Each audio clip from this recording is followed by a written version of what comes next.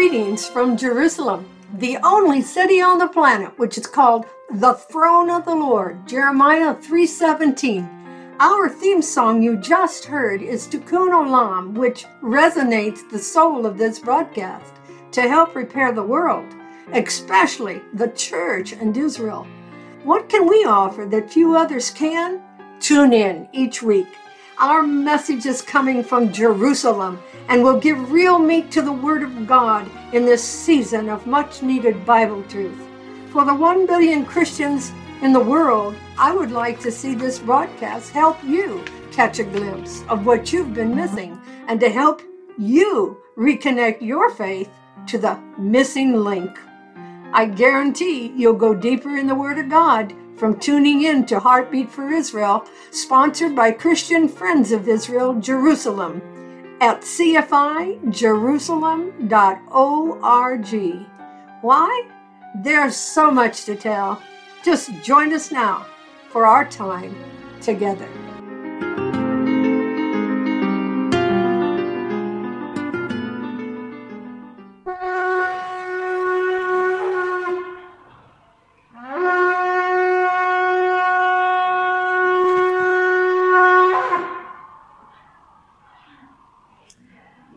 Amen. So what I want to give you today is something that's really on my heart, and I've done a lot of in-depth study on it, and I want to bless you with it. But I want you to know, because of our time constraint and where we've been and traveling and all that we've had to do, I can't deliver it today as I did this morning. What I shared with you this morning came from the depth of my soul. It was easy to give to you. But the significance of what I want to deliver to you today is so important, and I want you to take notes about it because I have done an in-depth study. It just isn't as easy to give. And so if you see me glancing at my notes or whatever, or even reading some parts, it's because I want to make sure I'm correct, all right? I don't want to make mistakes, and I want to be able to give it to you as you take your notes. Now, what we're going to do today, and the reason I had the shofar blown, is because I want you to know that there's something significant happening in the church today. Something in the end times that is so important that the church needs not be complacent or apathetic about. It's something that God is sovereignly doing. And you know what it is? It's the sound of the shofar beckoning the church to answer and respond to the call of Ruth. And I'm going to be talking a lot about Ruth and Naomi today. See, the call of Ruth urges God's people, the church, to stand with and bless God's people, the Jews. To love them with the love of Jesus the Messiah and to serve them in the spirit of Ruth. I'm sure all of us today would agree that really, in the world we live in, the only true, pure source of pure truth is this Bible that we hold dear to us. There's lots of news out there. There's lots of media, lots of information you get, but it's not pure truth like the Bible. And we know that it's not just a collection of writings. It's God's authoritative word, forever settled in heaven. And God says, I will bless those who bless my people. It's that simple. Any nation, tribe, color, culture, it doesn't make any difference where we are in the world. If we bless the Jewish people, we'll be blessed. Ray and I have been in Israel with the ministry of CFI since 1985, June of 1985. In 1983, we released our future to the Lord. Some of you may be thinking about that and saying, God, what are you doing with my life? I can only say if God is in it and He's calling you, if God's call is on your life and you don't answer it, you'll never know what you missed. And you'll come to the end of your life saying, I wish I would have answered the call. If you're in the call of God and you leave it, well, you'll never be fulfilled anywhere else. Because in the call of God is the safest place to be. Some people say, why do you want to live in Israel? It's the most dangerous place in the world. And we do say the only safe place is in the will of God, wherever that is. And if he's called you to your neighborhood, to your church, to a people group, wherever here, just keep answering that call and do what God calls you to do. Well, after Bible college, we went to Bible college in Dallas, Texas. We heard the sound of the shofar sounding in our ears, and we actually answered the call to go to Jerusalem. And we left our homeland and moved there, and that's where we've been busily working since then. But the burden I have on my heart today is for the Church of the Lord Jesus. And I pray that there will be hearts here that will be open today to an important symbolic teaching of the book of Ruth. For the story of Ruth and Naomi is a parallel portrait of the church and Israel. So before we look at the book of Ruth today, I want to ask a question of each of you here. A question just to think about. If I were in America or if I were any other country in the world, I'd ask the same question. If, and we say God forbid, but if any kind of an economic crisis on a national scale happened here, and it affected the whole country, and the tabloids carried headlines, Jews behind crisis. If anti-Semitism all of a sudden on your street, your neighbors, if anti-Semitism became rife, and they were talking about those Jews that caused all the problems, would you take a stand for righteousness and stand with the Jewish people? Would you cast your lot and stand up for the Jewish people? You see, I believe that God's people are under attack right now in Israel. They're already under attack in their own land. But I believe that they're going to be under attack in our nations again. Because God, first of all, has got to get them home. And he'll do anything to shake our nations to get them home. And he even uses anti-Semitism, as ugly as it is, to sometimes get them home. But what I'm trying to say is that anti-Semitism worldwide is on the rise again. As we monitor it, I even read an article that anti-Semitism in some countries is even worse than it was in 1938. And so the question is, will we stand when times and if times really get hard with the Jewish people? It's a question we all have to ask ourselves. The Lord is preparing a bride. We know that. And she will be without spot or wrinkle on her wedding gown. But at this time, the church needs to understand and acknowledge that there are stains on our wedding garments. You know, we have heavenly garments, garments of praise, the garment of salvation, the robe of righteousness. God talks about our heavenly garments. But because of what happened over the past 2,000 years with organized Christianity, and even during the Holocaust, and just in our own towns, cities, and villages in our countries, America let 6 million die before she ever took any into her borders. We have stains on our garments. And so we want to ask ourselves the question, will we stand in these last and latter days with the Jewish people when the times get rough? And what can we do as the church to help remove those stains from our wedding garments? I want to look at the story of Ruth itself first. And as I said, pardon me, because I'm not used to using so many notes. I'm used to talking from my heart because it's the best way I can communicate. It's the only way I really can. But I wanted to give you this message because I think it's important today. The book of Ruth is one of the most beautiful love stories in the Bible, isn't it? And it's really an allegory. And if we just for a moment think, what's an allegory again? It's a story with a meaning beside the literal. account. And the book of Ruth is an analogy of what the relationship between the church and Israel should be. Let me repeat it. The book of Ruth is an analogy of what the relationship between the church and Israel should be. I hope my message will help us to discover some foundational truths in God's Word today. And I want to use some stories and allegories, just like Jesus did when he was teaching. There's 4 points that are going to come out strong. Of the unshakable fidelity, faithfulness, relationship, and friendship.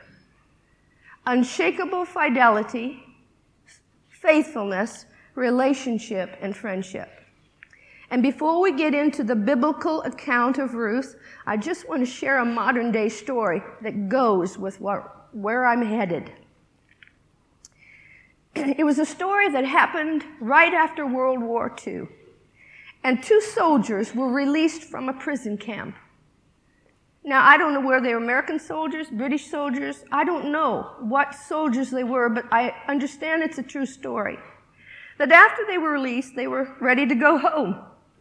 And they were about to board a boat to go home when they were told that there was very little room on the boat and that they could only bring one important piece, the most important piece of luggage that they owned. There was only room for one. So 2 of the soldiers had been with each other through the whole war. They were like brothers. They'd always been together and watched out for each other. And this is what happened. One of the 2 soldiers was selected to go home on the boat sailing with his one piece of luggage, but his friend was told he'd have to stay behind and wait. He'd have to stay behind and not wait. For there was just, and wait for a later boat, he'd have to wait for a later boat, for there wasn't any room on the boat that was leaving. And it was a terrible disappointment to the 2 men who had fought together in the war. But do you know what happened? The first soldier that was told that he could leave on the first boat leaving, instead of leaving his friend behind, he grabbed the only piece of luggage he was allowed, a large, I understand it's called a kit bag. We say a duffel, but a kit bag for the military. He grabbed it, he turned it upside down, spilled all the contents out of it, and then he asked his friend to step into the bag. And he carefully lifted the bag on his shoulder and on his back, and he carried his most important piece of luggage onto that boat. Now that's what I called friendship. Real friendship and love. It was faithful love and commitment to one another that he clung to his friend and he wouldn't let him go. And that's what we're going to learn about today with Ruth and Naomi and the church and Israel. Now, the book of Ruth really is a non-Jewish daughter-in-law's relationship with her widowed Jewish mother-in-law. Ruth had no ties to bind her to Naomi, yet with a steadfast love and strong love, she faithfully clung to her and supported her. Ruth, in the story, befriends her mother-in-law. And you know, you can turn to the book of Ruth, but don't try to read it with me because I'm going to walk you through it, kind of as if you were there with them. Ruth befriends her mother-in-law, Naomi, in a manner so passionate that even passages from this book are used in weddings, aren't they? We've heard it many times. In the wedding vows at weddings, Ruth pledged her life to Naomi, and in effect she said, if I leave you except for any reason but death, may God abandon me or worse. The book of Ruth is known all over the world as a matchless love story. And such love is rewarded by God in a most dramatic way, as we're going to learn. So let's begin with the first chapter of Ruth. I want to put you in the setting. It was a time before kings ruled and the elders met at the city gate. All right? They sat there to determine guilt or innocence when it came to different cases and civil matters between people. It was a bleak time in Israel's history. It was a time, really, of the judges when everybody did what was right in his own eyes. And there was a Jewish man from Bethlehem, Judah. His name was Elimelech. And you know, in Hebrew, Elimelech means, my God is king. That's what Elimelech means. There was a famine in the land. Imagine the wells were all dried up. There wasn't much water. It was so hot, kind of like it is in Israel today. We've got a drought over there, as you know. There weren't very many clouds, and there was hunger everywhere. And so Elimelech decides, I'm going to take my family over to the land of Moab.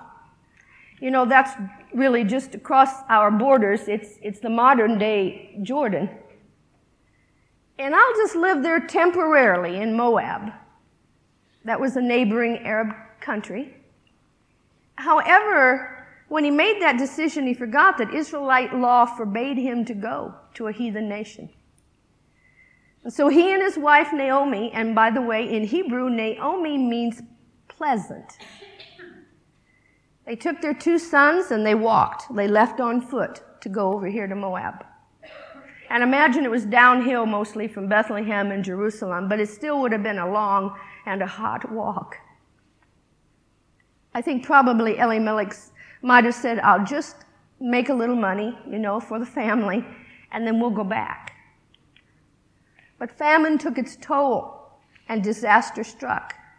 And Elimelech, we know as we read, died. Now Naomi and her sons were there away from their homeland in Moab.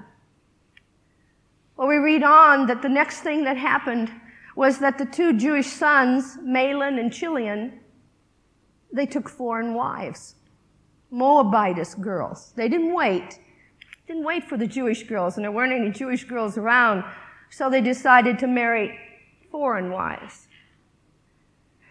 Well, one that was taken was Orpah. And in the Hebrew, her name means stiff-necked. The other son took Ruth, and her name means friendship. Tragedy struck again. The famine was really hard on everyone. The men had gone to work, but they didn't make it home, and they died.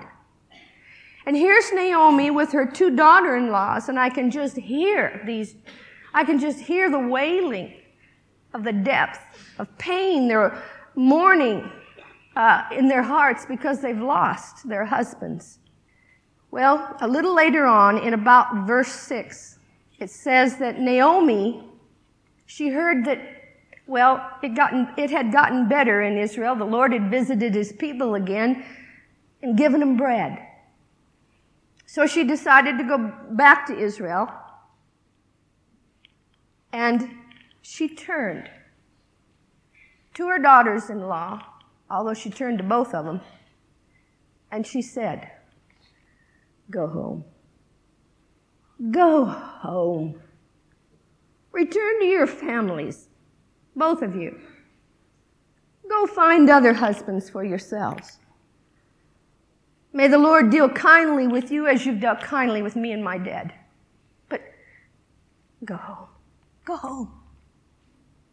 And at that moment, Orpah, I'm sorry I don't have Orpah on this overhead. You'll have to picture her being there. Orpah gave Naomi a kiss. One last kiss, and she walked away. It was a kiss goodbye. Let's never forget, too, it was a kiss that betrayed Jesus. She loved her. Orpah loved Naomi, but she didn't love her enough. She returned to her own people and her foreign gods and left Naomi. Orpah, I believe, is a portrait of the part of the Christian church that has not been able to understand and appreciate the inseparable bond between the church and Israel. Let me repeat it. Orpah is a portrait of the part of the Christian church that has not been able to understand and appreciate the inseparable bond between the church and Israel. Instead of identifying with Israel and toward a Christianity that comes, the revelation of God through the Hebrew Scriptures, they often have gone to a Christianity more influenced by the world or paganistic influences. Rather than comfort Naomi, as Isaiah says, comfort ye my people. The Orpah part of the church has left Naomi to mourn and fend for herself, uninterested in being a blessing to her and distancing herself from her. She has failed to discern the spiritual significance of clinging to Israel because she's partially blinded in the understanding of God's word, of his plans and his purposes for Israel. Unlike Orpah, we see that Ruth stayed.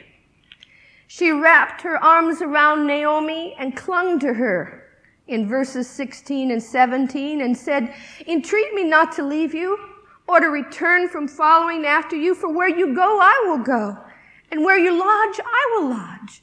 Your people will be my people, and your God my God.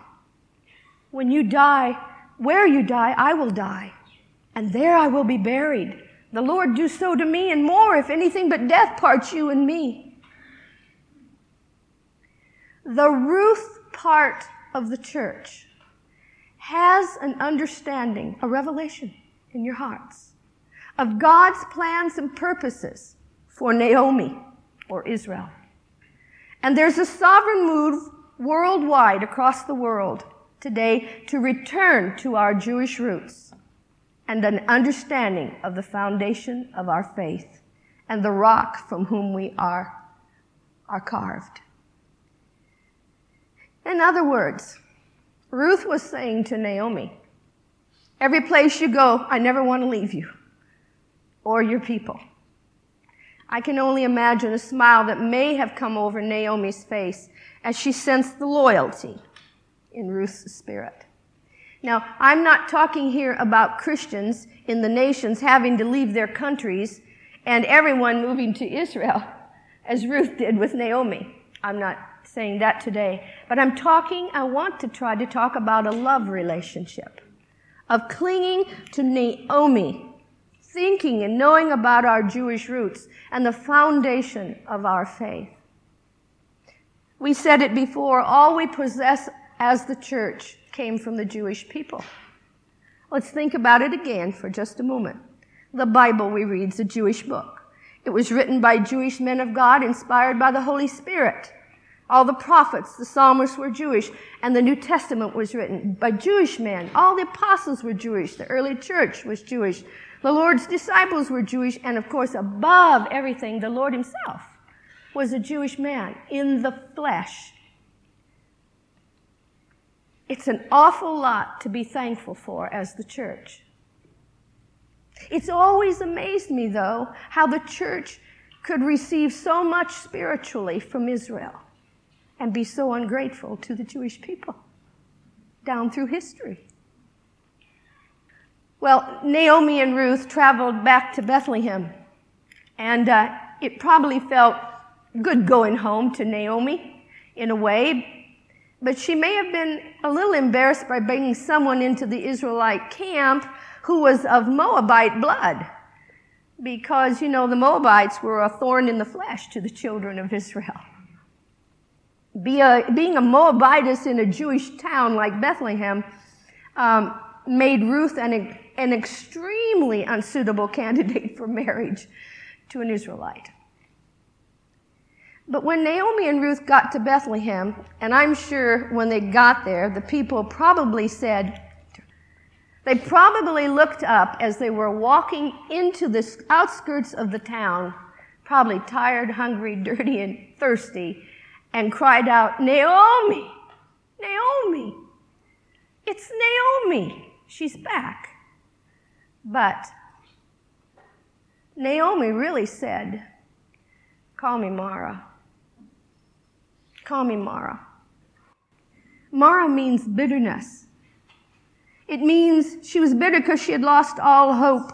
Everything she loved was gone from her. And I'm sure at this point, Ruth probably was beginning to wonder herself, how are we going to live?